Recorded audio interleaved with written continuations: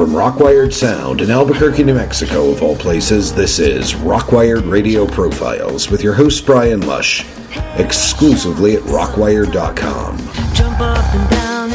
Today, Rockwired gives it up for Lullwater. Stick around for more. Rockwired Radio Profiles is powered by Rockwired Media, LLC, a limited liability company.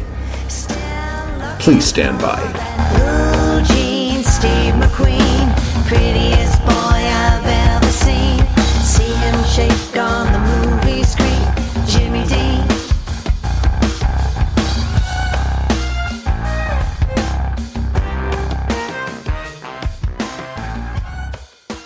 Welcome to the latest edition of Rockwired Radio Profiles, exclusively at Rockwired.com. I'm your host, Brian Lush, and the music is out there. And today we're giving it up for the band Lullwater, who are on the eve of releasing a brand new live EP, Seattle Sessions.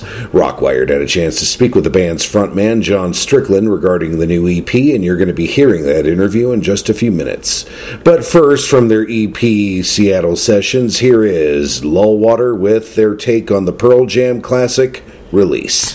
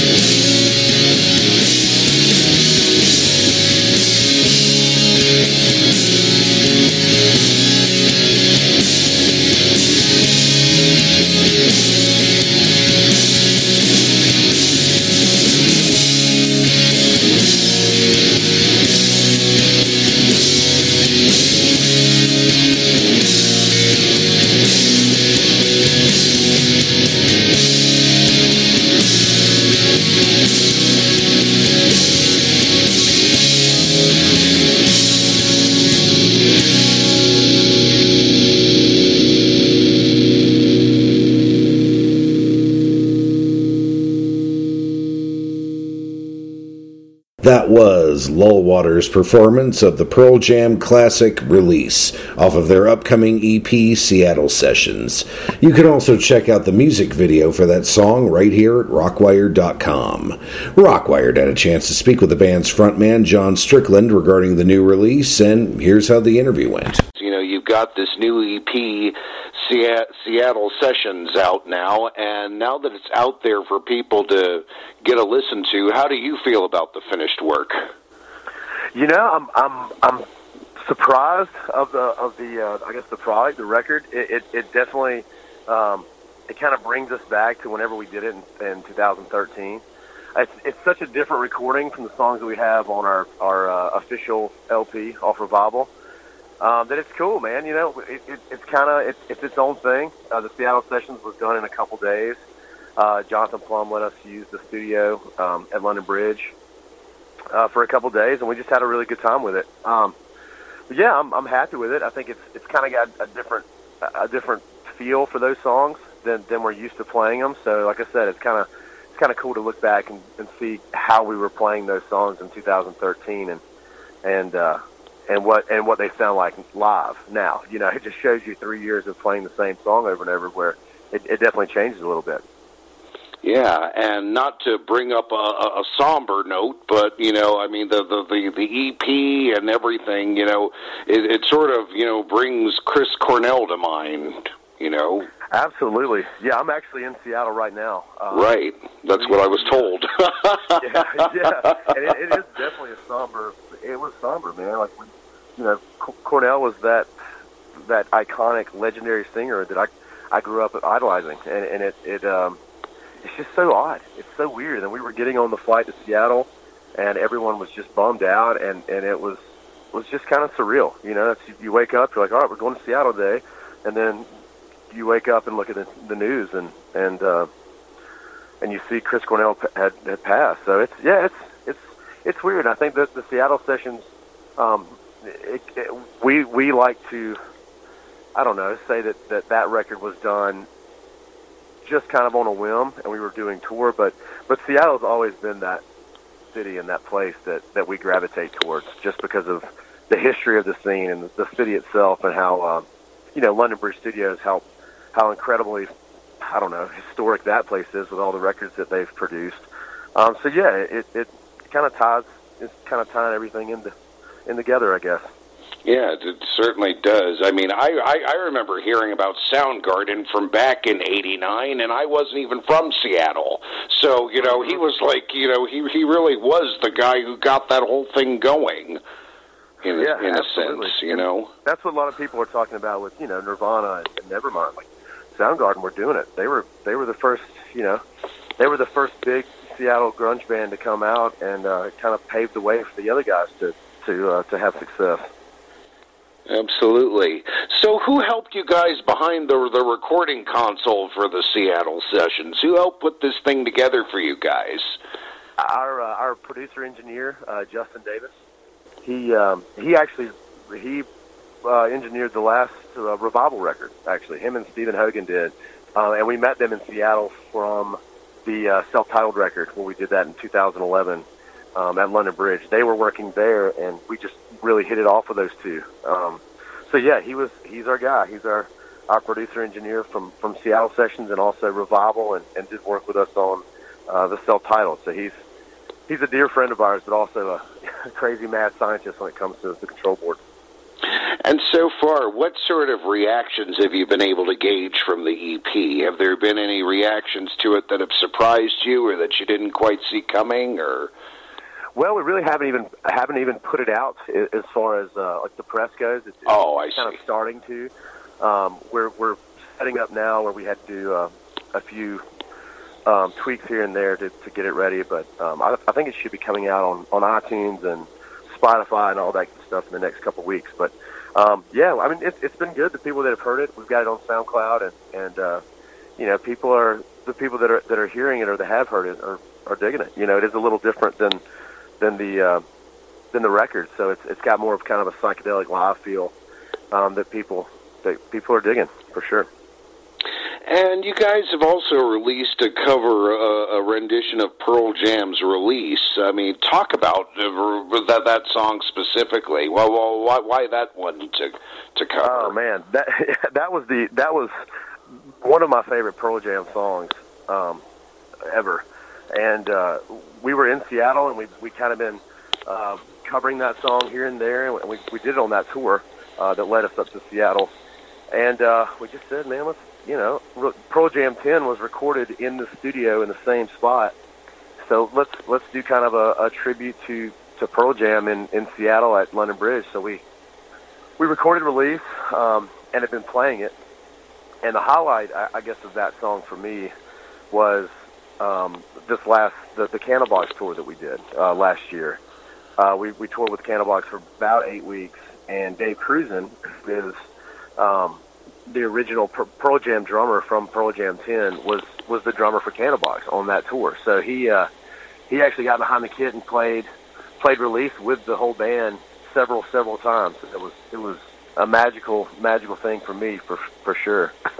Absolutely, and just as an aside, I mean, the album that Candlebox was pushing for that tour was amazing. I really think more people needed to get out and hear it. I loved that album. Yeah, Disappearing Airports is a great record. They were playing a lot of songs from that record, and they just killed it live. I mean, their live show is so high energy, and they're putting on a great show. Love Candlebox. Yeah, and talk a little more about touring with them. I mean, how has that helped the band? It was the first day of that tour. We ran into the Temple Agents, who are now very close friends of ours from Chile, and they were opening up that tour. So we came into Nashville. We're all of us are extremely excited about touring with Candlebox. I mean, my inner 12-year-old self was like, "What the fuck, dude? We're touring with Candlebox, really? Like, you pinch me, you know what I mean?" So we meet up with the Temple Agent guys in Nashville and had a big blowout that night, and then we hit the road. Got in our bus and then met Candlebox the next day. And I would say the first tour, because we did 2 tours with them, I was a huge fanboy. I was starstruck for probably a good 2 or 3 days. So it was kind of weird for me just to be so in awe of those guys. And then after a couple shows and a couple beers and hanging out, I mean, they're very much family to us now, and love those guys. They're incredible people, incredible musicians, but very gracious, to say the least. And so down to earth, I think. Yeah, they're so down to earth and great people. The professional as you can get, but love to have a good time and are in it for the right reasons. And they love the music, and it definitely inspired us to be a better band and to give all that we could on stage. When you're opening up for Candlebox, you gotta get ready. You gotta bring it out there and give people a good show, because Candlebox is amazing. You want to do the best you can. Now, bring me back to the beginning of Lowwater. How talk about how this whole band got off the ground. So Lowwater was a band that we started in college. Athens, Georgia had a really big live scene at the time. A lot of bars were playing live music all the time. So for me, I was, I kind of joined the band with some other friends of mine, and we started jamming in a basement, like just dirty, just mildew-ridden basement for a couple of years. But it was on Lowwater. So the guys, our former drummer, kind of started the band, and I came in, and kind of took over, I guess, for the lack of a better word. But we started off in Athens playing cover shows. I mean, we would play, we'd play a 3-hour set at a local bar and pay rent and make, and have money from the shows. We'd play 4 or 5 nights a week, and then we wanted to take it to another direction. We wanted to start doing original music, and we put out a few demos, and they weren't great. And then, like every band, you kind of go through members here and there, and then we decided to go to Seattle and do a real legit record. And that's kind of that's kind of us in a nutshell. Wow. And so before Lullwater, I mean, what was your musical experience? Well, I've been in bands ever since high school. You know, I've been playing with other guys in my hometown, and was in a band pretty much all throughout high school, and took a break from a little while from music and kind of got back in it once I was in college. And yeah, I mean, my influences were always the Seattle late '80s, early '90s hard rock grunge scene. You know, that was really the most influential, I guess, era of rock for me. And then we just kind of, you know, I would bring that style to the band. And talk about the other members of the band. Tell me who they are and what it is you think each of them sort of brings to the table that makes this thing work. So you've got Joe Wilson, our drummer. He is just an animal when it comes to the live show. I think he brings a huge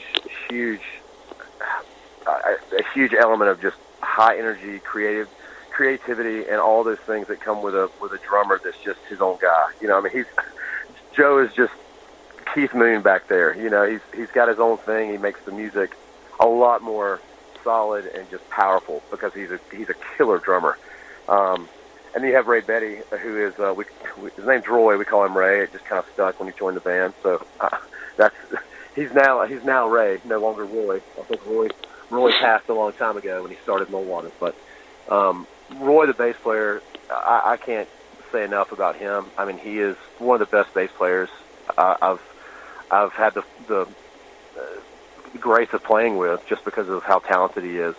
But he brings a lot of, again, he brings dynamic to the band when it comes to backup vocals and bass riffs, things that I would not necessarily do. He brings to the table in writing, saying, no, let's do this, or let's do that, let's put a riff here. And he's a great songwriter as well as a bass player. We got a new guy, actually. Daniel Benny is our new guitar player. Him and I did some side project work together a long time ago, and when our our former guitar player left, he was kind of it's kind of like a light bulb. Well, dude, let's get Benny. He's an incredible player, and we're really excited about having him put his mark on future records for sure.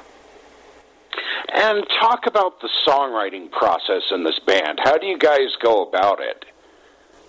You know, it varies, and it really we rely on each other to bring out the best in a song. Usually, what will happen is I'll come in with a riff or a song idea or a full song, and then we jam it, and then we get into the rehearsal room, and it could change. It kind of moves and pushes and pulls throughout the song until we get it where everyone feels like that's the best rendition of the song, or that's the best that we could have made the song. So. For the most part, I bring the vocal.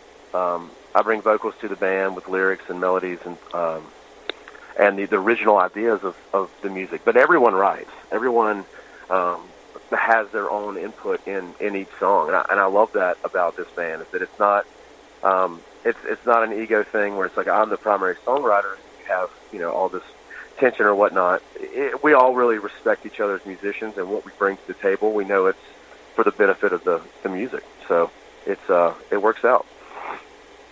And from the EP, what songs off of it stand out for you the most, and why? I would say off the EP, Relief for sure, but I love A Forgotten Name on that recording. In that recording, the EP definitely showcases A Forgotten Name into a 8-minute jam, and we kind of wanted to space out. We wanted to do some songs that we had a little bit more time to experiment, and I think Broken Wings and A Forgotten Name from that session is definitely kind of a testament to that, of us saying let's just jam here. You know what I mean? Let's get in the studio. Let's see what we can do, and it kind of organically happened. But yeah, I would say those two, Broken Wings and A Forgotten Name. As far as the original songs that we did, those are my favorite. And having shared stages and touring with, bands like Candlebox, and I think you also did some shows with Theory of a Dead Man. I mean, what have you learned being on the road? We've learned that you have to be honest, with yourself and also with the people with you, and that are in the circus family. You know, when you're out on the road, you rely on everyone to really get out there and work. And it's you know, we've done really great tours with really professional musicians and tour managers and production managers and all these people that have made us a tighter touring band instead of a, you know, just kind of laissez-faire, fuck it, whatever, we'll do a tour, into more of a, you know, kind of a structured thing, and to be more professional, and to really, you know, give our best and do our best on stage, and to play a great show, but also to, you know, keep the tour machine running and keep the positive energy going, because it can get stressful on tour. You know, tour's it's a monster. So if you're not in a good group of people, and if you're not with solid people, you know, you're going to have some problems. So I would say the best experience for me with Candlebox and Theory is just getting to know the musicians, and that have accomplished so much in their life, and to take something away from that, and to you know, it's humbling for us as you know, a band that's been touring but not in the same level as those guys. It's humbling to be on the other end, and we appreciate all the opportunities that those guys have given us, for sure. And what's next for the band musically after the release of this EP? What's next for you guys musically? After the EP, we just signed up with TKO. We've got the go-ahead on that.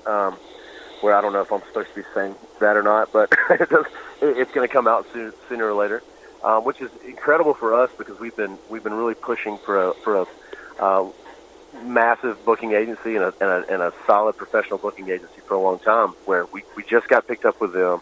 I'm assuming touring is going to happen, and we're going to try to tour and exhaust the Revival record, and go back in the studio late October, early November. And have a record out next year. So we're really excited about going back in the studio and doing a follow-up record to Revival, and we'll have Daniel Benny on this next record. So it's gonna have a lot of meat. You know, I have a feeling that this next record is gonna be really, really powerful and really, really heavy. But yeah, that's kind of where we're at now. We're looking at touring the rest of the summer and getting a new record out. And with the Seattle sessions, what's the big idea? What would you like someone to come away with after they've heard it? You know, honestly, for us, the EP was just something that we've had for a long time. We had these recordings since, you know, March 2013, somewhere in there, and we just wanted to kind of show a different, I guess, a different sound that we created in 13, but then we've grown in the last 4 years from that. So I would say someone to hear the record or the EP to kind of take away, you know, I guess the experimental side of what we do, and to look at it more of, they took a different route with these songs, or they were able to change these songs in a different way. So I don't know. I think if someone comes back liking it, I'm happy. I guess that's all I can really say about the EP. For more on Lullwater, check them out at their official website, www.lullwatermusic.com. The link is provided right here at rockwire.com. And once again, here is Lullwater with American Glutton.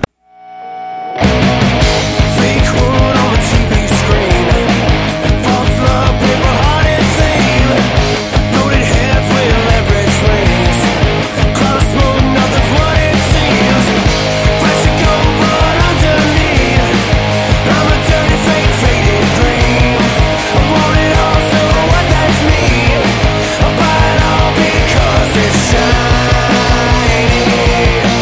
I want